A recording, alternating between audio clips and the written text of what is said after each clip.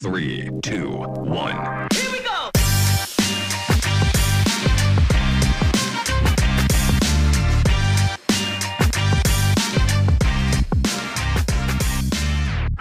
System and Soul, welcome back. I am without my co-host Chris White today, but I am not alone. I am with Dr. Caroline Leaf, who I've been a avid reader of and fan and done many of her exercises. So I'm super excited to introduce you to her if you are not aware of her. She is a neuroscientist and mental health expert. So I am punching way above my weight class in this conversation today. Dr. Caroline Leaf, welcome to System and Soul. Thank you. It's great to be with you. Lovely to meet you, Benj. I don't even know where to start with you because you are so deep and complex. But why don't you start by telling the world why you are so famous for what you're famous for and how you got here? That's very sweet of you. Well, basically, as you mentioned, I'm a cognitive neuroscientist and I'm also a communication pathologist. And essentially what all that means is that I've been studying the mind-brain body connection for nearly 38 years now. And I practice as a therapist for nearly 25 years. And I've been a clinical researcher for all this time. I still do clinical trials and I've just published in my most recent book, Cleaning Up Your Mental Mess. Put some of my trials in there, very simple version. And the reason I keep doing research in this field was really prompted way back in the early 80s when I was still studying as a student. And the going philosophy at the time was that the brain couldn't change. And that didn't make any sense to me because we're constantly experiencing new experiences. And I remember challenging one of my professors and asking them, saying, how is this possible? And they said, well, the brain can't change. So if your brain's damaged, that's it. And I thought, this cannot be right. And I started doing research with people with traumatic brain injuries and learning disabilities. And I did some of the earliest research on neuroplasticity, which is that the brain can change, in my field back in the late 80s and early 90s. And it was a real thing. I am a woman in science swimming upstream in the 80s going against the flow. But it's pretty much what I've done my whole career, is because even the way I approach mental health now, this links it into mental health as well. It's always really to understand that we are so brilliant as humans. Our mind's not our brain, and we have this incredible capacity to change and to grow. And how can we manage that? That's what I really want to give people, is a tool for understanding how to manage your mind. What is your mind? What are thoughts? What are emotions? What are these things that drive us every day? And when our thoughts go crazy and we can't control them and our life falls apart and we feel overwhelmed, how do we get back on track? And how do we deal with the little stresses that come along day by day? And how do we deal with the big, massive traumas and the COVIDs and the pandemics and the abuses and all these things that just happen as a human? And that's what I've really tried to do, is from a therapeutic level also apply this into just day-to-day life, studying the whole psychoneurobiology of the process and give people systems to be able to help themselves. So one distinction that I think you made in there is that our mind is not our brain. Is that true? Yes, that's huge. That is huge, and it's fundamental to how we function as humans. And we're instinctively doing this, but we don't verbalize it like that. But essentially, the easiest way to understand this is that the mind is your aliveness. The difference between you and I and a dead person right now is our mind. Our mind is the ability that we have to listen to this podcast, to have this discussion, to process this into and apply this in our life, and to be able to experience the joys of having a relationship with a loved one and eating meals and doing exercise and being alive and getting frustrated with politics and just life. It's our mind that is doing that. So our mind is this energetic force. You can look at it as two levels. It's this energetic force that we can describe with gravitational fields and electromagnetic effects and all this fancy stuff. We can go into a simpler psychological definition, that your mind is how you think and feel and choose. Those three things always go together. You're always thinking, you're always feeling, you're always choosing. You can't think without feeling. You can't think and feel without choosing. So as humans, our mind is thinking, feeling, and choosing about what we hear, what we see, what we listen to, what we experience, what we learn. It's as we open our eyes in the morning, between that time and the time we go to sleep, we are processing all the events and circumstances and relationships and things of our daily life into our brain through our mind. So our mind is this driver, this force, this processing agent. It's got different levels. You've got the unconscious, subconscious, the conscious, the unconscious. It's all these different levels. So it's very complicated. And what we build with our mind is we build our experiences into our physical brain as thoughts, as real physical thoughts that actually look like trees. And I'm going to hold up a little plant. For those of you that are just listening, I'm holding up a little tree plant in a pot. And this is literally what thoughts look like. So with our mind, we build thought, our experiences into thought trees in our brain. So this podcast is becoming a thought tree in your brain made of roots, which is what every tree has, and it'll have roots. The roots are what I'm saying, the source of our discussion. So the roots are always the source, where it comes from. So in this case, it's our discussion. It could be the article that you've read. It could be the trauma you've suffered. So everything, the experience, the roots, the source is in the roots. Then the branches, the branch memories are our interpretation of that situation. So the way that you explain this podcast versus the way that someone else who's listening explains this podcast will be different, because your thinking, feeling, and choosing, your mind in action, is interpreting what you're hearing in your own unique way. So the roots, or the root memories, are the source. The branch memories are the interpretation, the narrative we make about what we've experienced. And the combination, the root plus the narrative branches, our interpretation, or how we show up. So what you say and do related to mental health after this podcast is based on what you built during the podcast. You can take a toxic issue. Now, I've got a tree that I'm holding up now is all wiry and dark and ugly. And so this would then represent something toxic. So maybe this is COVID, the pandemic. And then every experience you've had related to that is in the root system. And the branches are how you've interpreted that, how you see that, how the narrative you have around that. And that is how you are then showing up. And this is in the brain as a physical protein tree-like structure. So these branches, if you think of a tree, you can touch a tree. It's physical. Your thoughts, you may not be able to stick your hand inside your brain and touch them, but they're there. We see them with the technology. We see them change. We see them grow.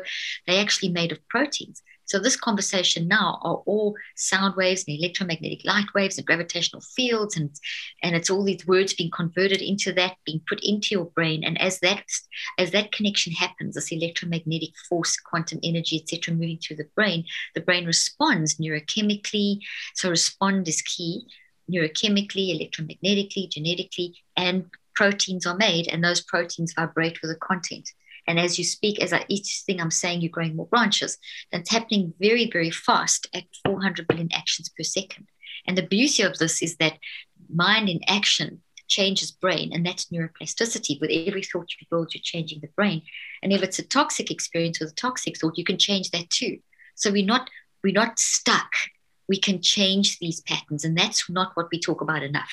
And we change them with our mind. And that's essentially kind of an overview synopsis of mind, brain, and what we can do.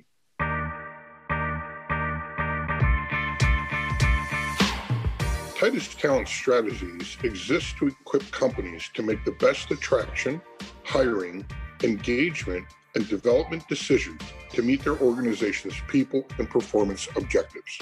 We're here to help you get the right people in the right seats and coach them to be the best they can be, guaranteed. Our consultant-style process was born out of frustration with the traditional recruiting model, which needed to be reimagined. Our visionary and integrator built a new way of doing business to produce true, measurable results and create lasting partnerships. Now running on EOS for 8 years, Titus has experienced year-over-year growth, making its second consecutive appearance on the Inc. 5000 fastest growing companies in 2020. Our proven process in 1 year, 100% performance, fits hand in glove with the EOS people component, tying everything back to the accountability chart, people analyzer, and your company's VTO. As a talent strategy company, we offer EOS-run companies a range of services based on our proprietary methodologies: hire for performance and manage for performance. Learn more at titustalent.com. That brings up like 1,000 questions. I have like two categories of people I want to ask you about. So I'll try and stick with. Let me go to the first.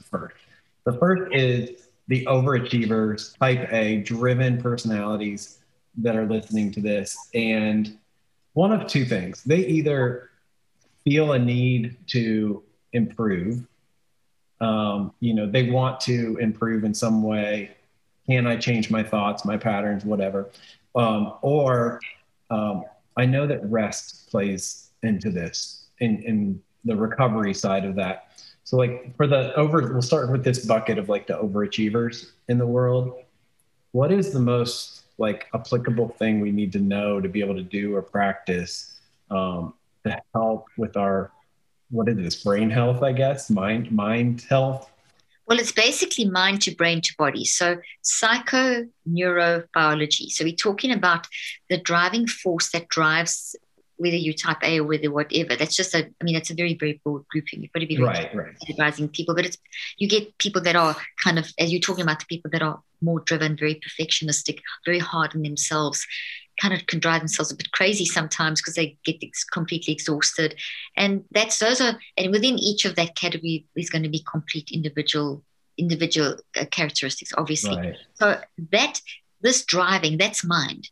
And that is you with your mind driving. Now, think of mind as being the driving force, that if you didn't have mind, you'd be dead. Your brain and body wouldn't do anything. So your mind uses your brain and body to basically store the experience of what you are having so that you can then talk and do and act and become whoever you are. Like I've studied brain science for years and mind brain stuff. So I've built all these networks in my brain, and then I use that to do what I'm doing. Okay. So I'm very driven to study a lot and to work very hard. So there's a very strong drive to become like that sort of type A person where I spend hours and hours and hours doing research and clinical trials that I have to actually control, as you said, the rest side, bring in the rest and whatever. So if there's nothing wrong with my drive, but when the drive becomes messy, so we have a messy mind and a wise mind. And messy is the norm for all of us because we're all basically like little researchers, experiments. We're in life experimenting. We don't quite know how anything's going to turn out. That's very often what drives a person. I have to cover every possibility. I have to work 10 times harder to make sure that I can control every element. You want to be in control of all the outcomes, but you never really are ever in control of all the outcomes because there's just so many possibilities and things that can change, and you've got to be able to be flexible within the change. So that we all kind of get, but someone who's driving themselves very hard, the messy mind, which is totally acceptable. We live in the messy mind. The messy mind is organically part of us because of the fact that we can't control people, events, circumstances, etc. But then if the messy mind is on its own, that then it tends to make a mess. We then will overwork, overdo things. But if the messy mind connects with the wise mind, which is that inner core, what we call wired for love in neurobiology, and in psychoneurobiology, we call it the optimism bias. It's also known as the survival mode, and it's in all of our nature that we see that we are not designed to be just messy. We're designed to make a mess, and then we're designed to fix up that mess. So we're designed to be driven and to achieve and to solve that problem, whatever grabs us in our work. But we're not designed to overdrive ourselves that we collapse, etc. So it's good to have the drive, but it's messy. If we just keep driving, it's messiness on its own. But if we connect with our wise mind says, hey, you love that. It's your passion. You really want to do this well.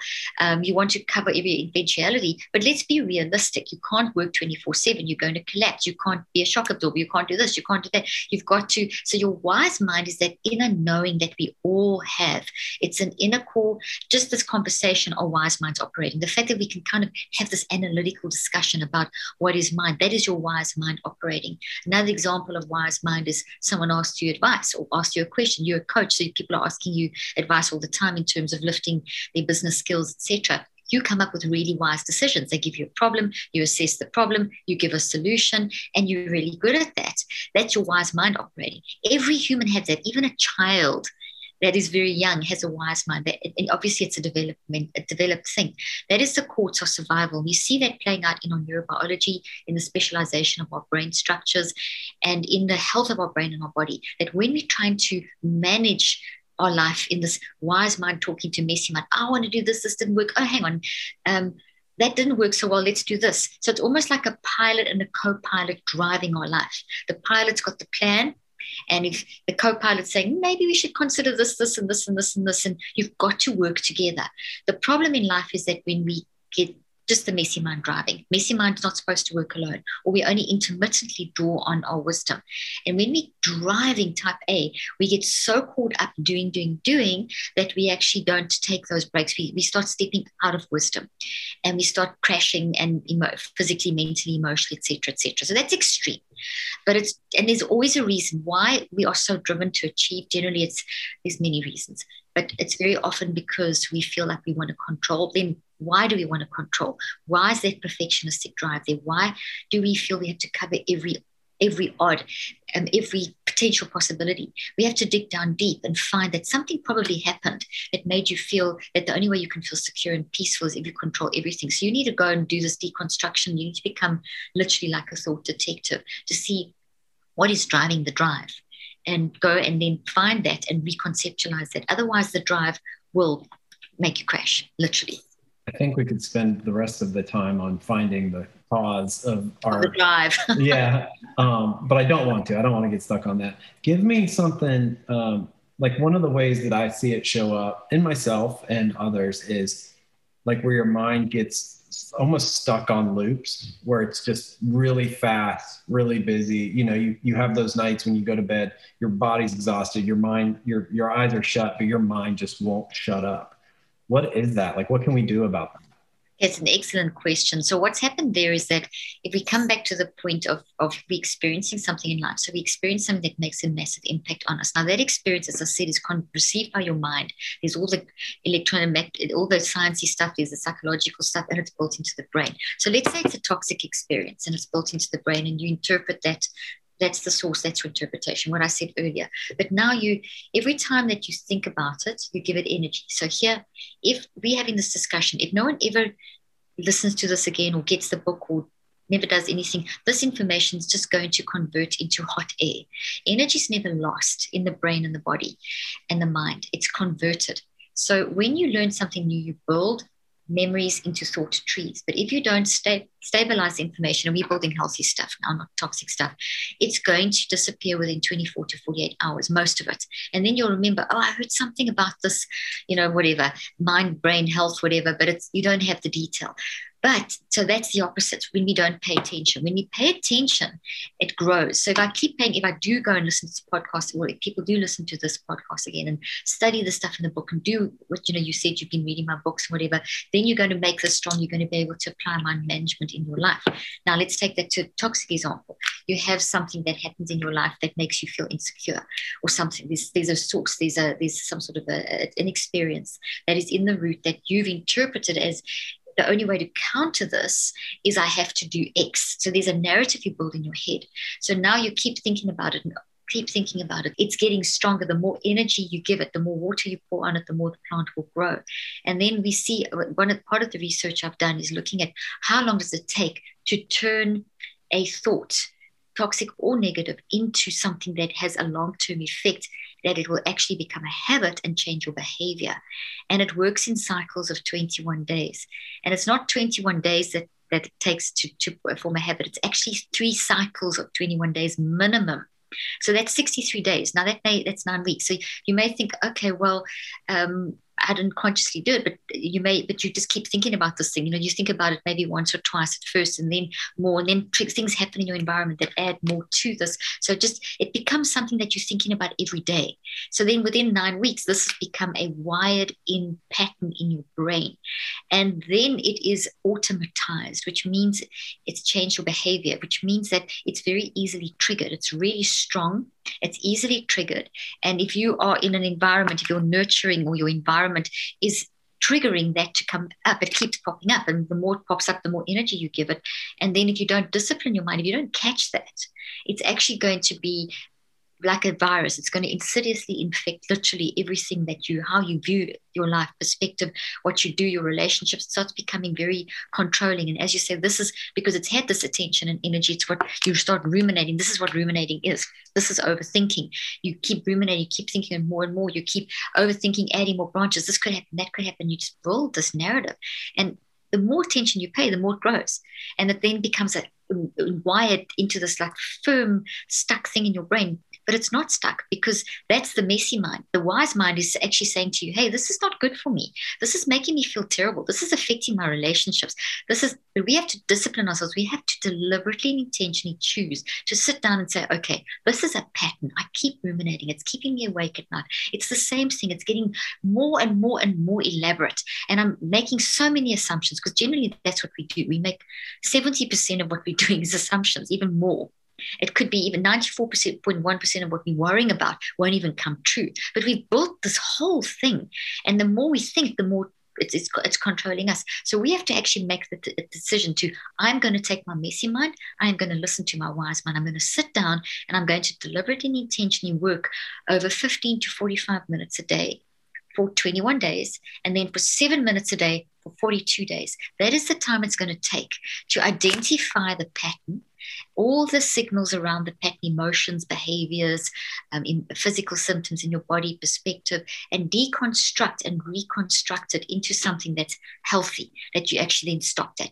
But you have to do that. You have to make the decision. And this is where people often that are stuck in rumination, they want other people to absorb the shock for them. They'll manipulate other people. They'll expect other people to make them happy. And those that, if you're in a relationship with someone who's going through that, you kind of feel responsible. I've got to make them happy. I've got to help them. I've got to keep the peace. I've got to do, and so it creates a tremendous toxic issue between people as well when someone gets stuck ruminating, because loved ones want to help you because they see you battling, but they get sucked into it and very often don't let them, go through the consequences, et cetera, and that just feeds back in. And no one can do it for you. Only you can do it for you. But sometimes it takes someone in our environment to say, hey, listen, you are so negative. You are being so negative. It's affecting this. It's affecting me in this way. How can I help you? I understand there's something going on. I understand you showing up like this for a reason. But how can I help you? But you actually have to do the work, kind of thing. So we can only prompt someone and support them. They have to make the decision to say, okay, I own it. I've been a mess. I'm doing this. I see the pattern. And they have to then do those 63-day cycles. And what they do in those cycles is called the neurocycle. I developed a system over 38 years, which I talk about in this book, Cleaning Up Your Mental Mess. And I've got an app called Neurocycle, which is a 5-step system. It's not a technique.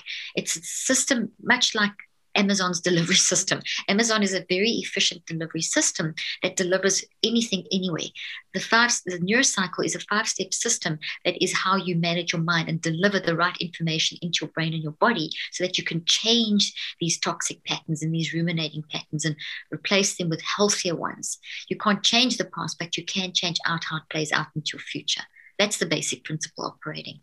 There was a ton there. My second whole category of people was I went on a retreat with some men this last weekend, and we got deep real quick. And I was shocked by how much different forms of anxiety or depression was alive in these guys. But that's the same sort of ruminating that you're talking about, right? It's the other side of the coin. It's the same thing. Well, absolutely. And you've hit the nail on the head there, because depression and anxiety, which is a very common human response. It's not a brain disease like we've been told. That narrative is not correct. It's not scientific. Depression, anxiety, these things are symptoms. They're warning signals that there's something going on. So they're simply telling you, hey, there's something going on. There's a source. And obviously things like anxiety during something like a pandemic that we just experienced, extreme anxiety has tripled.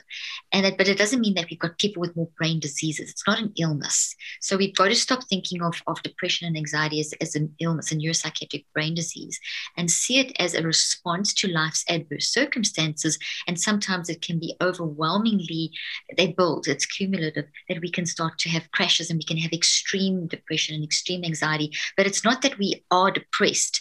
It's that we're experiencing depression as the result of massive difference there. So the guys you were talking to, we're talking about a symptom. So let's say that, I don't know how many there were of you, but let's say that there were 10 people. And all 10 were talking about we feel anxiety and depression. It's not that you suddenly have 10 sick people. What you have is 10 humans that are having very normal reactions from their own individual unique narratives to life's adverse circumstances.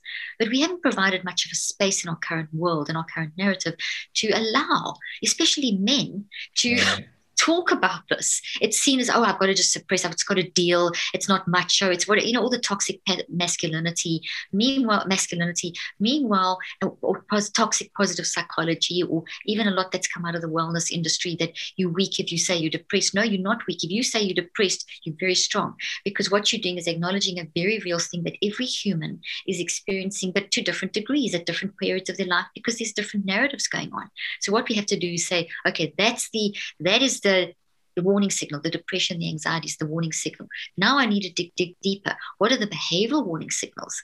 What am I doing? What am I feeling in my body in relation to this depression? So take the depression to the behaviors, to the physical, to the perspective. And that's just the first step. That's just gathering awareness. That's the first step of the neurocycle. You've got to gather awareness of that. Then you've got to start doing some deep reflection, where you really introspect and you start answering, discussing, okay, why do I have these signals in my life? What do they signify? So you're starting to be a thought detective and go down the tree to the root. And then there's the third and fourth step are very specific types of writing that create different patterns and the sort of different reactions inside the brain and mind-brain connection. And then the fourth step is a recheck, where you analyze, you do like an autopsy, where you analyze, okay, this is what my signals I've identified. These are my ask on to discuss reflections. This is what I have poured on paper. This is what I've organized. In terms of the triggers and what antidotes can I create, and then what action steps can I take. And that's the process of the neurocycle that will help you embrace the depression, to find the source. And the source is whatever. Maybe it's loss, maybe it's abuse as a child, maybe that you've never dealt with, maybe there's been bullying in your relationship, maybe we've all got trauma, and we've all suppressed trauma, and you can't suppress it because it's volcanic in nature. So we've grown up in societies in different periods of time. It's been, different ways of handling it. And even now, although people are trying to destigmatize and get people to talk about it, the way they're talking about it is though it's a sickness. So it's almost like you have to validate your pain by calling it a sickness, but it's not a sickness, because that actually makes it worse. It's not a sickness. Then it makes it like, oh, some people have cancer and some people don't. Some people have depression, some don't. All of us have depression, but it's in different degrees. So if you think of it as a scale, rather, from 0 to 10 on one side and from 0 to -10 on the other, that's life. Most of us hover in any one day around -4 +4 as the things of life happen. But then things can accumulate and we start shifting down the negative scale. Doesn't mean we're diseased. It means that we just have an extreme accumulation of traumatic stuff that we've suppressed or haven't managed and dealt with. We haven't done the mind management. So we've crashed, because these are real in our brain.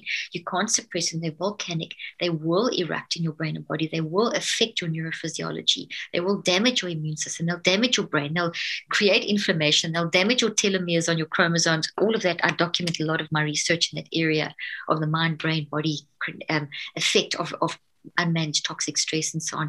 It will affect it, but that's not the cause, that's the effect. And what we need to recognize is that then feeds back into the mind. So what we need to do is change our view, embrace the depression and the anxiety, to find the source, to deconstruct and reconstruct. It's embrace, process, and reconceptualize, and make it work for you and not against you. So when let's say I'm resonating with something here and I want to explore, two-part question. Do I need to know what the root or what the end objective would be to start to engage in the process? And second part, how is the best way? You mentioned, you've got a lot of books. Where do we start? Or is it the app? Like where's like the 101 starter for somebody that's interested in going to the next step after this podcast? Well, I would recommend that people recognize that you can have your end goal is always going to be one of having a sense of peace in the midst of chaos of life. So it's the acceptance that, so no matter what is going on in a relationship, in your business, in whatever you're experiencing, as humans, what we desire is a level of peace in the midst of chaos. That, okay, this is bad, but I can. The other thing is very much related to identity, and that's that if we feel that, okay, that this is not who I am, but it's what I'm going through, it's rather a doing versus a being, that gives us a lot of peace. So it's having those broad goals that, yes, I want to be successful in my business. And obviously, that's let's start with this, the human, the philosophical human existential type element. As a human, you're not going to be very effective in your business and set your business goals and carry through with them if you are really feeling lacking in peace and identity in yourself, because your creativity and wisdom that's required to run your business is going to be lacking. So you have to address the mental component. Mind drives everything. If your mind's a mess, your life's a mess, including your business. And you may be lucky enough to be fairly successful, and you've set things up in motion so that you are earning and so on. But there's a level that it's not just about money; it's about that contribution, that sense of satisfaction, et cetera, that we all want. And if we don't get it, it makes you feel depressed. It makes you feel anxious. It makes you feel like something's missing.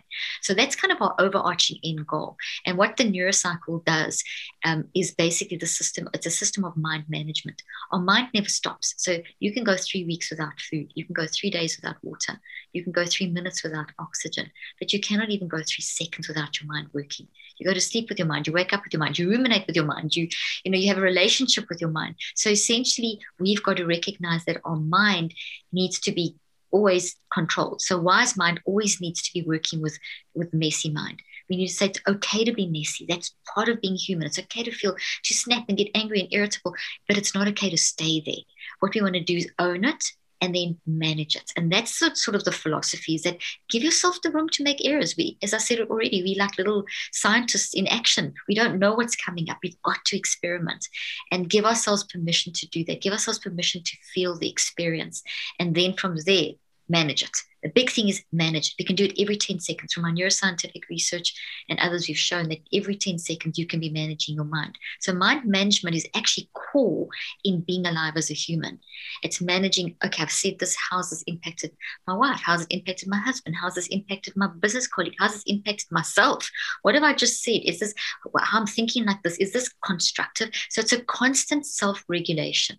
So the neurocycle, when you do it, the way to create this way of thinking, which, okay, let's put it this way. Your mind's always working. So either you just crash through and do it messy and hope that you'll intermittently do wise mind, messy mind, or you can be deliberate and learn how to manage your mind all the time. And that's what I teach. So the neurocycle, I would recommend a great place to start is with the neurocycle app, which you can download on iTunes and Google Play.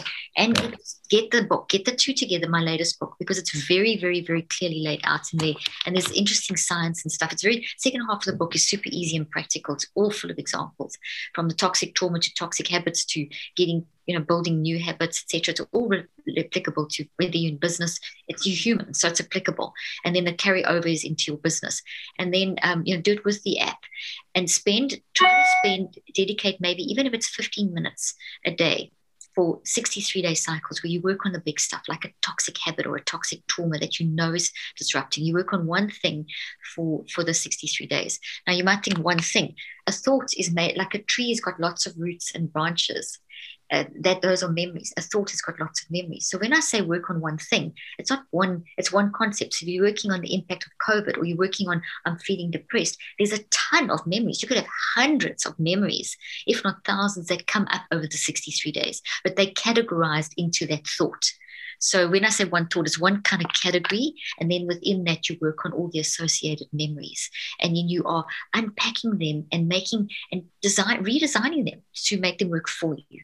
And once you start doing that in a very disciplined way, there's a beautiful carryover effect in mind management. When you dedicate, so what I'm saying is when you practice it every day, and you just keep doing that, because you've always got, once you finish one cycle, I'm telling you, this will be revealed and that will be revealed. You'll just keep going, and then a new trauma comes, and then a new thing. So in other words, it's a lifestyle. I do it when I'm getting ready every day. So 15 minutes I dedicate every day when I'm getting ready. That's when I do my sort of heavy, kind of more sort of trauma, toxic habit work. Then during the course of the day, because I have trained myself to use it in this very disciplined way, it's a natural carryover into my daily life. So I'm extremely self-regulated. I've become more and more self-regulated over the years, where I apply it into, like, let's say I'm just about to do a podcast and I get an email and it completely throws me because it's unexpected, and you've got to get yourself back together and deal with it. Or you're in a business meeting and suddenly someone just says something and it throws you, or some disaster, whatever. Life happens. little stuff that are nagging and the big stuff that you can then use the neurocycle in 5 seconds. You can go through the 5 steps. It's just a systematized way of gathering the data that you're faced with, gathering your responses and organizing your response in a way that's going to keep your brain and body healthy, so you don't have neurochemical chaos and low blood flow in your brain and low oxygen in your brain and all those things that will impair your wisdom and your creativity and your ability to make good decisions. You want to grab that and reverse that so that you get the two sides of the brain working together, and you get the blood flow and the oxygen, and you get the brain waves doing what they're supposed to do, and you get your neurophysiology. And you can't tell yourself to do that, but I've done the research that if you do these 5 steps, that's what's going to happen. And when you're in that state of mind and that frame of mind, then your brain and body follow suit, and then you're much more creative and efficient. System and Soul, if you're inspired and overwhelmed at the same time right now, that is probably normal. But I'll tell you, I'm a living testimony of Dr. Caroline Leaf's work. It works. It's amazing. I'm going to put all your books and the link to the app in the show notes so people can get started. As we wrap up here, I know you also, when it comes to leaders, I love this, by the way, like as leaders, we talk about visionaries, you get to decide what your future looks like for yourself, for your family, for your business. That is what, and then you have to make it happen. But sometimes we have these mental patterns, trauma, whatever, that gets in the way from us being who we truly want to be.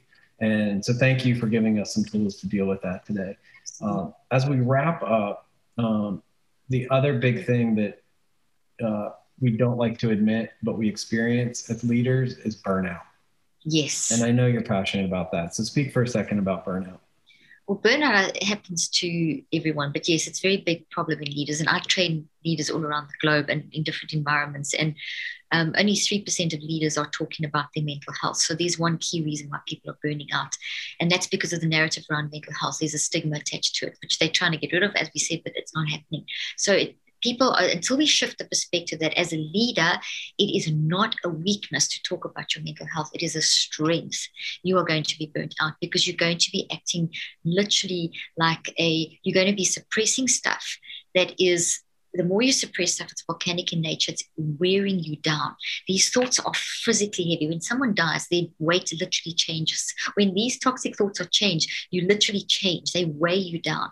So you can only suppress for so long, and then it will explode and you will become a bad leader and you'll get burnt out if you don't deal with your stuff. So it doesn't mean that you have to tell everyone about everything you're going through, but it's have some trusted confidants, go for therapy, go for coaching, do the neurocycle, learn to get you can go to therapy and counseling and coaching once or twice a week, but you're living with yourself. As you said, you wake up at night, your brain is keeping you awake. You need to know how to manage your mind. So as a leader, mind management is absolutely critical. Number 2, don't be one of those leaders who don't be part of the 97 who aren't talking about their mental health. Talk about your mental health, because then you encourage the people that follow you, that you are leading, to talk about theirs, because all of us since the beginning of time have been battling. So you've just got to normalize the playing field. Say, hey, listen, guys, I'm having the most amazing time. I feel so much better. And then another time, excuse me, I'm not at the best at the moment. I'm really battling. There's stuff in my life. I am dealing with it. It's okay. I know what I'm doing, but I just want you to know if I'm not as creative or as bouncy or whatever it is, or I'm dealing with my stuff. So you then giving yourself permission, you will then change all your neurophysiology, and you giving them permission. Sort of just to wrap it up, if we don't do what I've just said, if we don't manage our mind and we don't give ourselves permission to process our stuff and be honest about it and authentic, we are changing the environment of our physical brain and body to the extent where your chances of getting a physical illness that will then also boomerang into your mental health is at an increased factor of 35 to 98%. In other words, for every unmanaged or suppressed, or I'm going to be strong, it's weak to say that I'm mentally unhealthy. Actually, it's the opposite. For every attitude like that, you're increasing your vulnerability to disease. Wow. And that is why we see leaders that are at the top of their game and young and supposedly healthy, working out, having the green juices, doing all the stuff, dropping down dead or committing suicide. I mean, we have massive problem of deaths of despair happening between 24 to 65-year-olds. So if you're in that age bracket, brackets, your chance of dying 8 to 25 years younger has increased by a dramatically massive chance. You have a chance of dying 8 to 25 years younger. And it's been tracked back to how we're managing our lifestyles. And the biggest part of managing our lifestyles is managing our mind, because our mind drives our lifestyles. You have no life if you have no mind, because you're dead. So you're alive, manage your mind. Very, very, very key and critical. System and Soul, hope you're inspired today. We talk a lot about the clarity and control of your business and the health of your business. And the health of your business oftentimes starts with you, the leader, and that starts with your mind. So I hope this helps get some clarity and some tools to get some control of your mind and mental health. Dr. Caroline Leaf, thanks for hanging out with us. It's a true honor. Thanks for your time. Thank you so much. And I loved our discussion. It was really good questions that you asked. Thank you so much. My pleasure. See you next weekend for another episode of System and Soul.